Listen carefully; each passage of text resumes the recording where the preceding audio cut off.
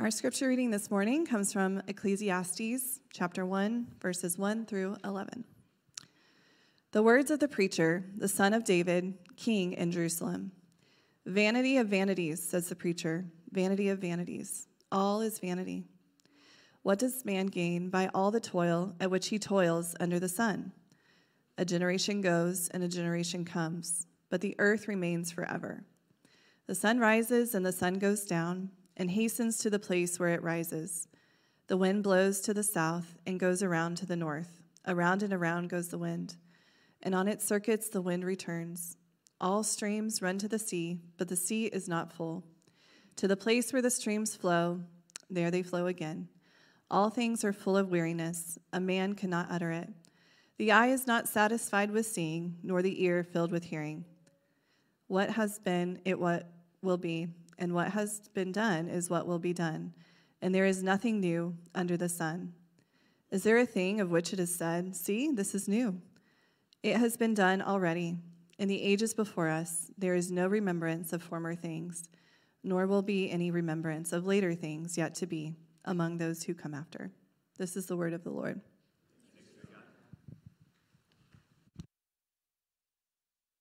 Good morning. Yes, welcome. You may be seated. My name's Bill Gorman, and I'm really thrilled to get to be with you, whether you're here in the room or joining us online. We're really glad that you're here this morning. And normally on Sundays, I'm at our Brookside campus. I get to serve as the campus pastor there. But today, I get to be here with you all at Shawnee, which I'm really, really grateful for. And so it's exciting to be here. I'm glad to see all of your faces this morning and wanted to just give you a quick update on Paul Brandis. So many of you are already eagerly anticipating Paul's arrival. Paul is going to be taking the role of campus pastor here at the Shawnee campus. But I have, for some of you know this, maybe others of you don't, but I have a deep personal connection with Paul. And that is because I was Paul's first boss at Christ Community. So many years ago, Paul was one of our pastoral residents, and he served those 2 years as a pastoral resident with us at the Brookside campus. And then we liked Paul so much, we hired him to be an associate pastor at our Brookside campus. And so I got to work with Paul for many years there, and we eventually had promoted him to an executive pastor, and he was leading our staff team at Brookside. And so you can tell we love Paul. We had him, we kept him, we promoted him, and then he has a little sojourning there in Sterling, Kansas. But now we are bringing him back to Christ Community. And so if you have not yet met Paul, just know you're in for such a treat. He's an amazing leader. He's an amazing pastor. He's a gifted teacher. So we're really excited for Paul to come. And I know for some of you as well, you have been praying for them that they would be able to sell their house in Sterling, as well as find a house here in the Kansas City area, in the Shawnee area. And I have good news on both fronts. So they closed on their house in Sterling this weekend. So that's done. And they found a house here in Shawnee, just about 8 minutes to the west here of the campus. And so they close on that, Lord willing, on May 25th. So they're under contract there, which, as you know, trying to find a house in this market is incredibly difficult. And so God really blessed that process, and they are under contract on a great house just a few minutes away. So yeah, you guys can clap for that. For those of you who are excited for Paul coming and have been praying for that, thank you so much for your prayers. Again, if you have Paul's number or email, maybe send them a note and congratulate them on that. They're really excited. So that puts us on track for the Brandises to be here in June, which is what we were hoping, that sometime, early, middle June, that they would be able to be here and Paul would be able to begin his work. So I just wanted to give you those updates this morning. And again, just as someone who's worked closely with Paul, who is has become a dear, dear friend of mine over the years, I'm so thrilled. One, that he's coming back to Christ Community, but that he gets to serve here, and you are going to be so blessed by him and his ministry here at the Shawnee campus. So let me now just pray for us as we begin to thank God for the Brandises and their home, and as well as to kind of center ourselves around the scriptures this morning. So let's do that. Father in heaven, we are so grateful that you have heard and answered our prayers. First, for a campus pastor for this location, for Paul and Ashley, for Bevan and Owen and their whole family coming here. Lord, we are grateful. And two, thank you for hearing and answering our prayers for a home for them. and one that's so close to the campus and is just the right thing at the right time. We see your fingerprints all over that, so we're so grateful. And now as we turn to focus our attention on your word and the passage that we heard read for us this morning, would your Holy Spirit be at work, opening our hearts and minds so that we might receive your word and that it might bear much fruit in our lives. We pray this in Jesus' name, by the power of the Holy Spirit. Amen. Well, again, happy Sunday, everyone. We're really glad that you're here this morning. And, when we started this passage, I don't know how closely you were paying attention to the scripture reading, but we're in a new book, right? We've been in the Gospel of John. Now we're moving to Ecclesiastes. And we're calling this new series Life Up in Smoke. Kind of big idea that everything is futile and meaningless and no one's going to remember you after you die. So go in peace this morning. Just be comforted by that fact today. And actually, maybe you felt a little bit like this when you were hearing the scripture reading being played. The kind of, wait, are we reading the Bible this morning? Or is this something from Jean-Paul Sartre on kind of the meaninglessness of life? And, actually, we postponed this sermon series. We actually had this sermon series ready to go exactly 2 years ago. We had graphics made. We had everything ready to go in April of 2020. A great sermon series called Life Up in Smoke. And, we just thought as pastoral leaders that might be a little too on the nose. And so we pivoted. We did a series in the Psalms instead. We thought, okay, I think people get that life is a little bit tentative right now as we were all locked in our homes waiting for the zombie apocalypse to start. So we pivoted, but we knew we wanted to do this series. So now 2 years later, just as everything is starting to look up and go back to normal, we just wanted to take this opportunity to remind you it could all fall apart again at any moment. So just... That's where we're at this morning. And of course, we all sort of know that at one level, don't we? That life is tentative, that our existence could change at any moment, that we feel this kind of vapor, this futileness, this meaninglessness of life. But it's not just us that knows that. I want to point out significantly this morning that the Bible knows it too. And one of the reasons that we can trust the Bible is it actually tells us the truth about reality. It's not just that we experience this, but the Bible records this as well. And not in some kind of just sort of quick acknowledgement and sort of then a Pollyanna sort of a response of just cheer up, but it's all going to be fine in the end. No, the scriptures are actually willing to sit in the frustration, the sadness, the confusion that often attends life outside the garden. And that's what the book of Ecclesiastes, in many ways, is really all about.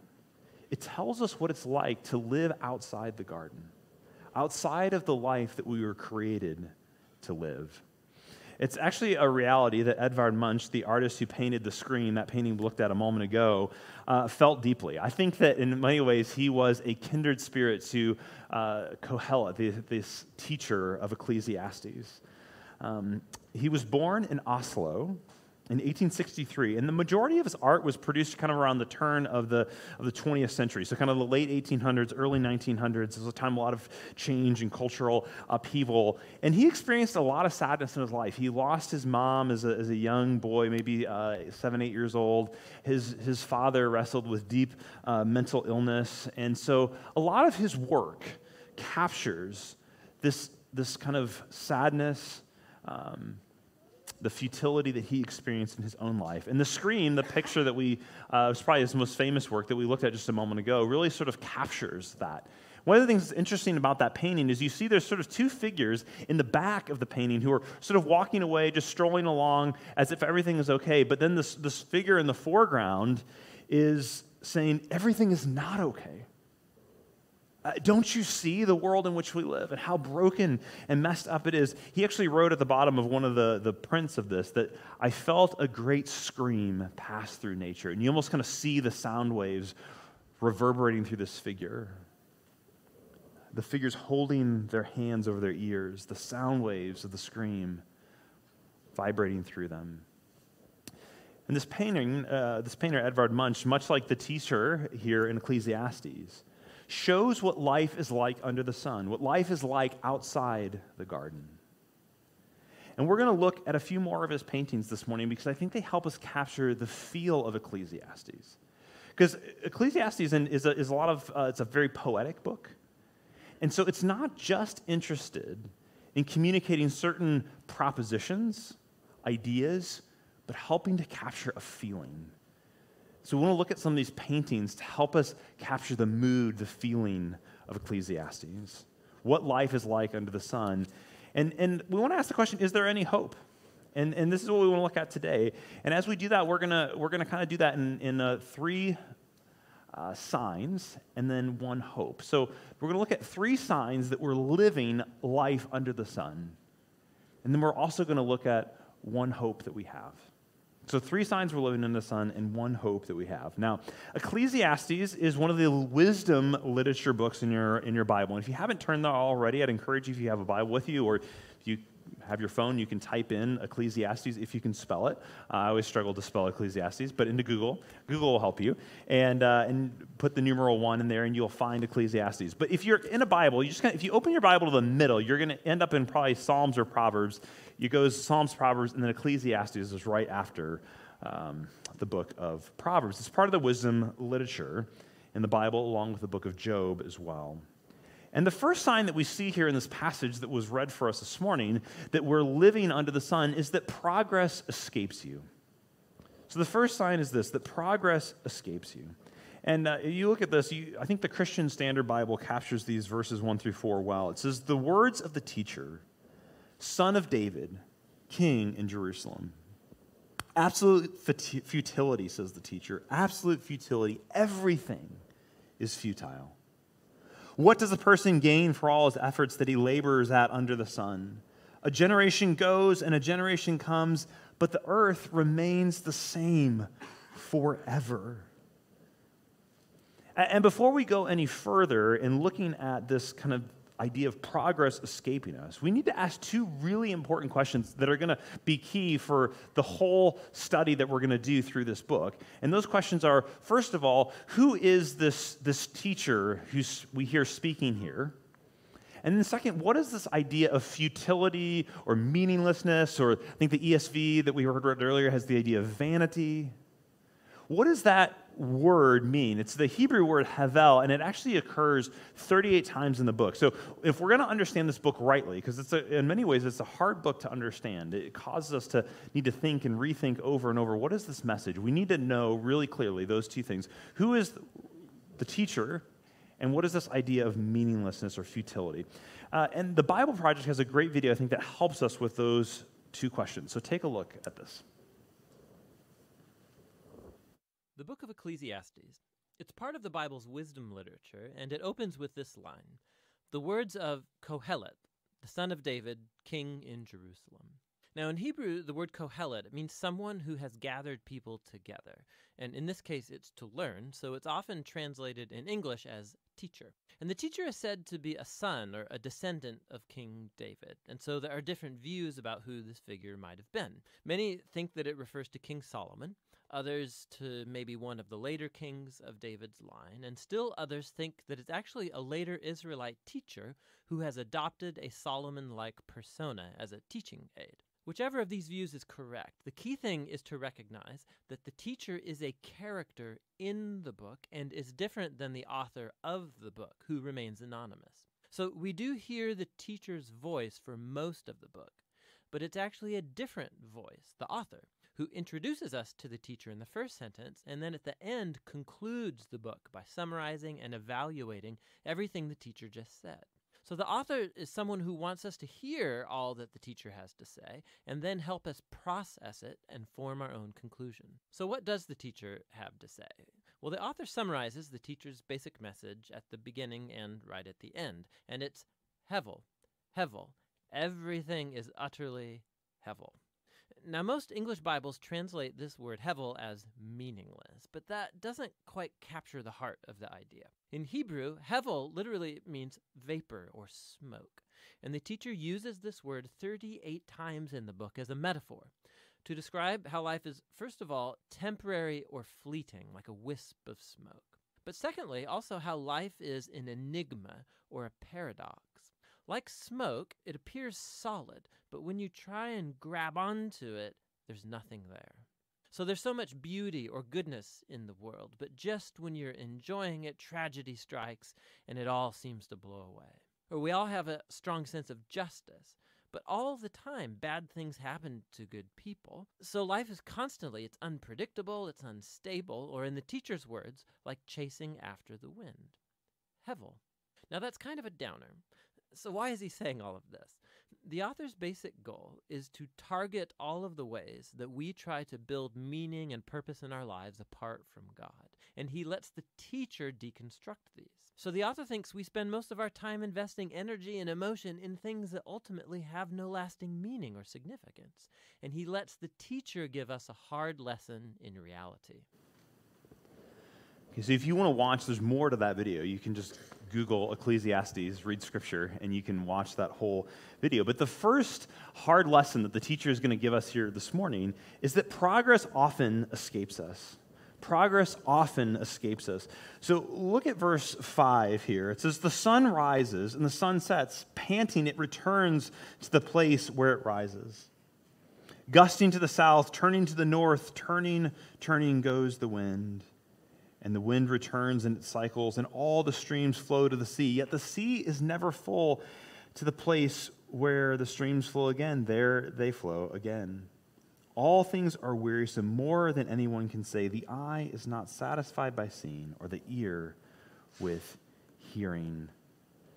And then again, you get down in verse 9. What has been done is what will be, and what has been done is what will be done, and there is nothing new under the sun. It's really difficult to make meaningful progress as human beings, lasting progress. And you want to know that the thing actually that when I read these verses the first time, when I was studying for this message, the first thing, honestly, that came to mind when I was reading this, all the endlessness and what has been and what will be, the first reality in my life that came to mind was the dishes. Because they're never really done, right? Every afternoon I come home and my job is to empty the dishwasher. And so I empty the dishwasher, I put everything away, and then I load it in the evening. But it's always back the next day, right? Every day the dishes are there. It's never done. Meaningless, right? I feel like actually paper plates are sort of like a raging protest against the hevel of doing dishes, right? Or what about fashion? Things come in cycles, right? In fashion, right? The kind of the 80s and 90s looks are coming back in, right? I hear, I don't know, I'm not, but the skinny jeans are coming out. I don't know if these are too skinny now. I'm going to hang on to them because, maybe they'll come back into style. But fashion is cyclical, right? Or even things that are more difficult, like war.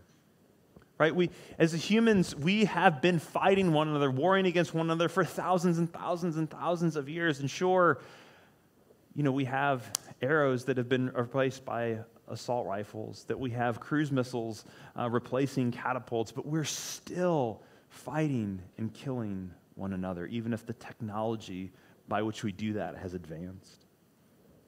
Or think about relationships. Over thousands of years, we still have the same basic fundamental realities in romantic relationships. Sure, maybe we use Match.com instead of a matchmaker to find that person. But we still wrestle with things like infidelity and divorce and conflict. It's the same basic problems that people 1,000 years ago, 2,000 years ago, 5,000 years ago dealt with. That's why the Bible is so timely, even in our time. There's nothing new under the sun. People still fall in love, people still cheat, people still lust and hurt one another. Sure, maybe you get pornography from the internet instead of an adult bookstore, but the same issues plague us. So as hard as we try, we can't just make progress. Maybe in our individual lives, we can grow and change and develop some better habits, but even that, right, at the end of our lives, all that is just washed away by our own death. And whatever contributions to culture we may have made still don't make lasting change. So if you feel the despair captured here by Munch in this painting, actually called Despair, then you're beginning to feel what life is like under the sun. And I think there's probably moments for all of us, maybe some of us are more melancholy by temperament, but whether you are or not, I think there are all moments when we've felt this way, where we feel the sense of despair or frustration in life. And one of the things I noticed about this painting, what I love about this, is actually, right, it's the same bridge that the Scream was painted on. And both of them are painted under this kind of blood red orange sun. The paintings are set under the sun. And they capture the sense of desperation and despair of what life is like outside the garden, what life is like under the sun. And the second sign that you're living under the sun, that you're living outside of the garden, is that satisfaction eludes you. So progress escapes you, but satisfaction eludes you. And you see this in verse 8. I read it briefly earlier, but listen to this again. That all things are wearisome, more than anyone can say. The eye is not satisfied by seeing, or the ear filled with hearing. And we try, but we're never really satisfied. And there's always another movie to watch, another place to visit, another thing to see, another podcast to listen to, another meal to enjoy. Like, no matter how hard we try, there's always something new to experience. And we can sort of get satisfaction for a moment, but then as soon as that moment passes, we're looking for something else to fill. We can't seem to keep the satisfaction that we can get even momentarily. Now, the author Arthur Brooks recently penned an article for The Atlantic. He also wrote a book called Strength to Strength, in which this research also is published. But Arthur Brooks, he was formerly the president of the American Enterprise Institute. He now teaches sociology at Harvard University. And he, in that article for The Atlantic, wrestles with this satisfaction problem. And he starts out by pointing highlighting the fact that satisfaction is a universal problem, even for those who are highly successful. And he gives the example in the article of LeBron James. He writes this. He says, "I remember once seeing LeBron James, the world's greatest basketball player, with a look of abject despair on his face, after his Cleveland Cavaliers lost the NBA championship to the Golden State Warriors." And this is Brooks' observation, that all of the world's wealth and accolades were like straw in that moment of loss. But this isn't just a modern or Western problem either, because maybe you would think, well, maybe it's just our materialistic, consumeristic culture that we deal with this. And actually, this is a universal human problem, because another example that Brooks gives in the article is of Abd al-Rahman, who ruled as emir and caliph in 10th century Spain. So this is 1,000 years ago. And at age 70, this caliph, this emir, he writes these words. He says, "I have now reigned above 50 years in victory or peace, beloved by my subjects, dreaded by my enemies, respected by my allies. Riches, honors, power, and pleasure have waited on my call. And the payoff? I have diligently numbered the days of pure and genuine happiness which have fallen to my lot, and they amount to 14. So, 70-year-old man, 50-year reign. He counts up, I've got 14 out of 70 years that were genuinely happy. Just 14 days of happy and 50 years of reigning as king. That is life under the sun, friends.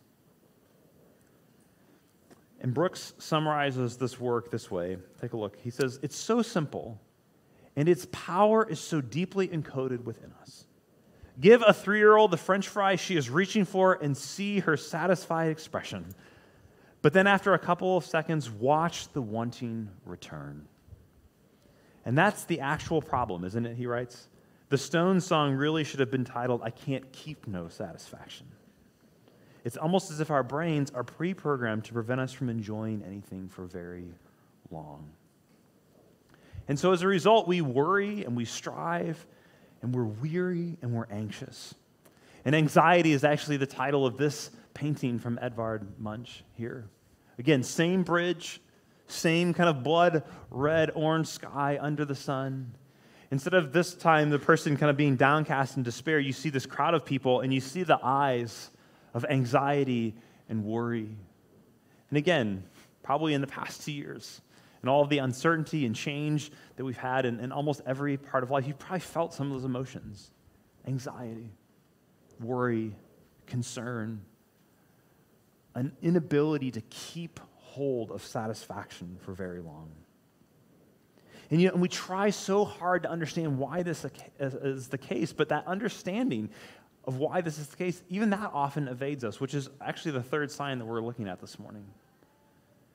It's that not only does progress escape us and satisfaction elude us, but understanding evades you.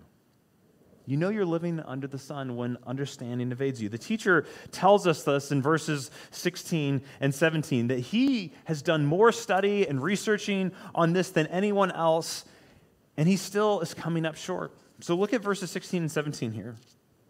It says, I said to myself, I see I have amassed wisdom far beyond all those who were over Jerusalem before me, and my mind has thoroughly grasped wisdom and knowledge. I applied my mind to know wisdom and knowledge, madness and folly. I learned that this too is a pursuit of the wind. For with much wisdom is much sorrow, and as knowledge increases, grief increases also.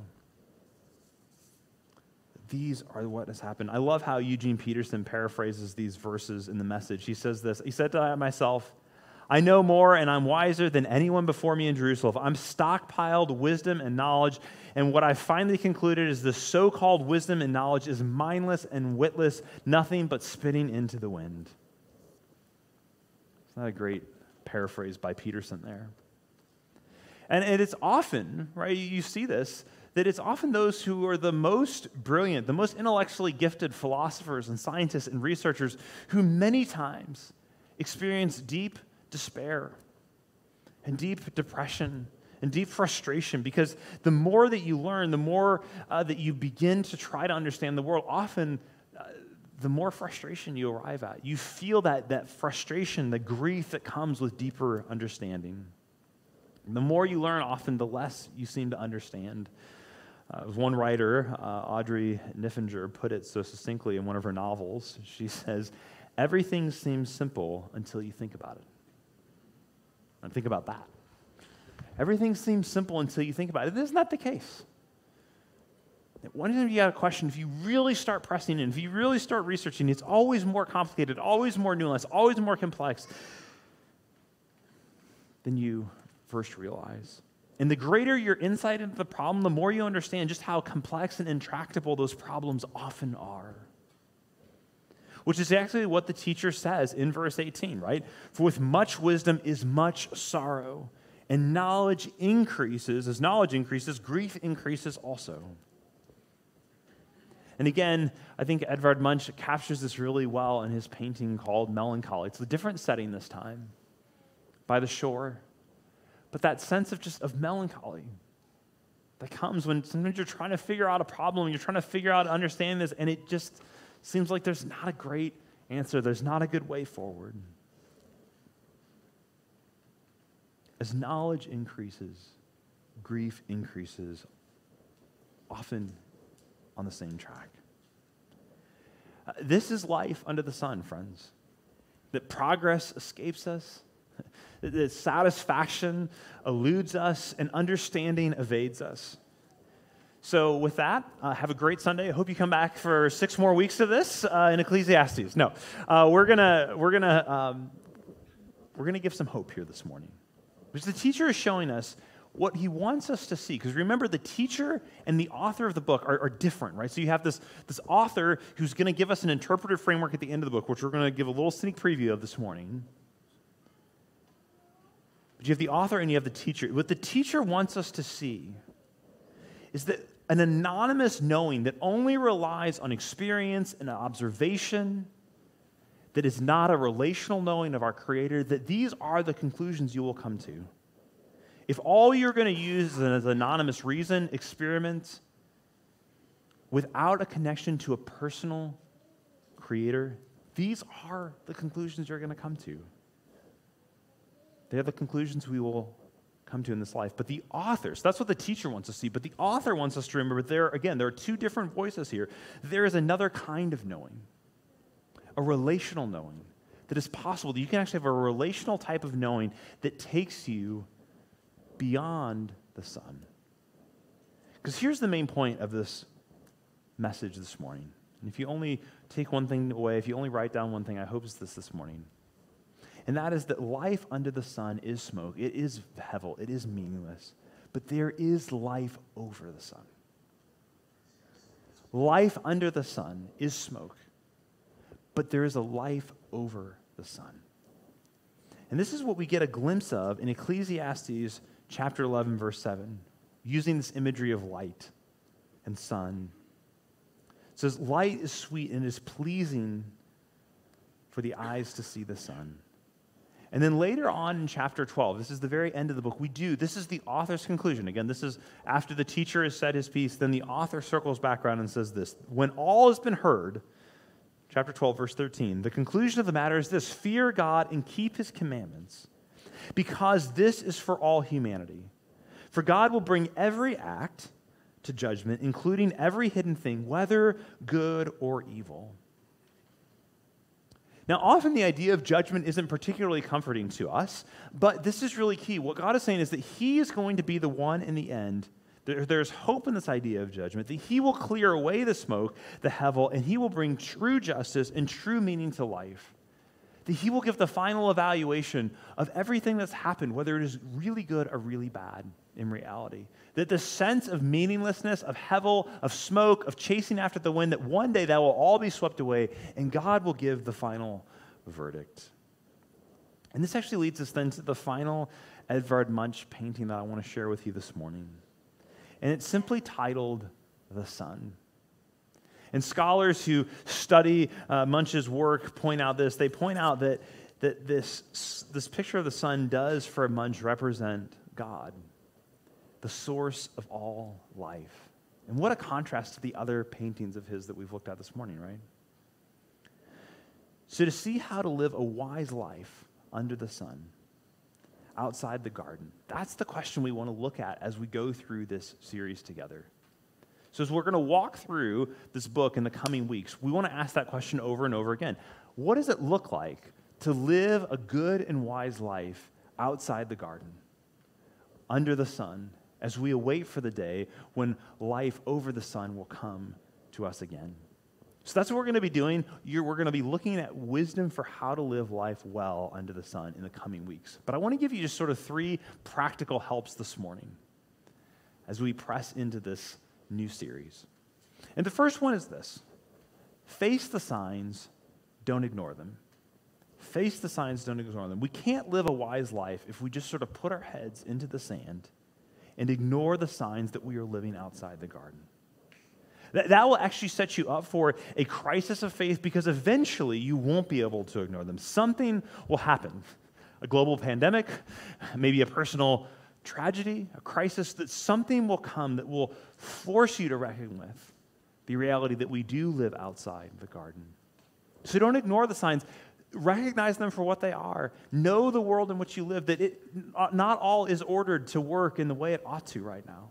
That we do live outside the garden. Let the teacher poke holes in our common responses. Not only our common responses sometimes as Christians, but more the common responses of our culture to how to find meaning in this place. Ecclesiastes is a book that will help us deconstruct our culture rather than deconstructing our faith. So face the signs, don't ignore them. That's the first thing. Here's the second thing. Expect the frustration. Don't be surprised by it. Expect the frustration. Don't be surprised by it. If there's one thing that Ecclesiastes helps us with, is that it helps us to know that a wise life knows that everything isn't simple. That our best efforts will sometimes fail. That quote-unquote good people will sometimes experience bad things.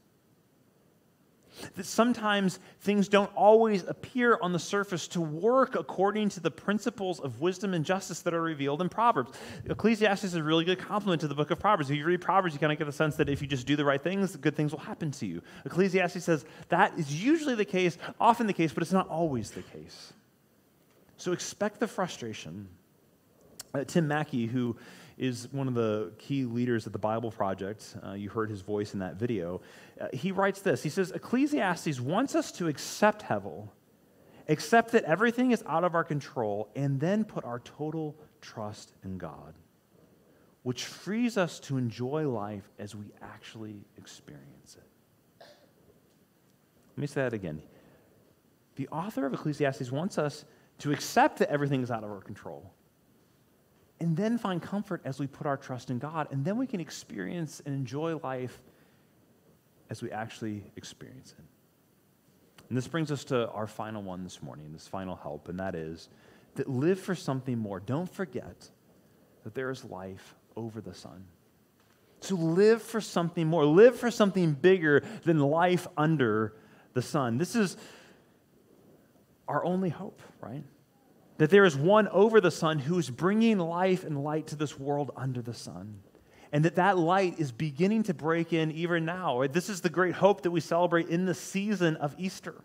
Right? We celebrated Easter Sunday 2 weeks ago, but in the church kind of calendar, Easter is a season. And in this season of Easter, we recognize that the light of the sun, the light from over the sun, is breaking into our world under the sun even now.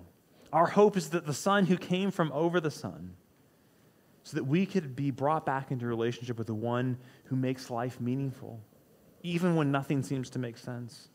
Because, friends, Jesus doesn't make progress. He promises to remake all things.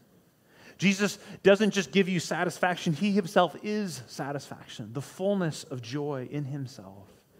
Jesus doesn't just give you wisdom. He is wisdom, the Logos, the one true Word of God who has come to give you profound understanding.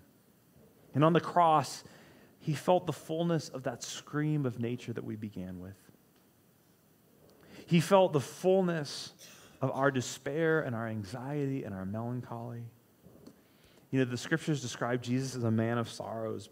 I think part of that is because if it's true, what Ecclesiastes says, that as wisdom increases and knowledge increases, that grief and sorrow increase as well, no one had greater understanding, greater wisdom than Jesus. No one understood more fully how it ought to be, and therefore recognized the difference between what actually is in a fallen and broken world than him. He understands that sorrow, that despair, the melancholy. He bore all of it on the cross. But then he came bursting forth from the grave to forever rob death and the grave of its power to steal hope and meaning from us. That is the world that we live in. We do live under the sun. We do live outside of the garden. But the sun has risen, and it's breaking in even now. And the way back into the presence of God has been opened through the cross. And one day, the world over the sun and the world under the sun will once again become one. And we will experience the satisfaction and meaning of that life together in a new heavens and a new earth. Let's pray together. Father in heaven, we are thankful that you have told us the truth about our experience in the Bible. That when we feel places of desperation, when we feel places of hopelessness or despair, that we can actually turn to a whole book of the Bible and have those experiences validated. But thank you that you have not left us without hope, but that you have come to rescue us, that you've come to give us light and life and hope and meaning.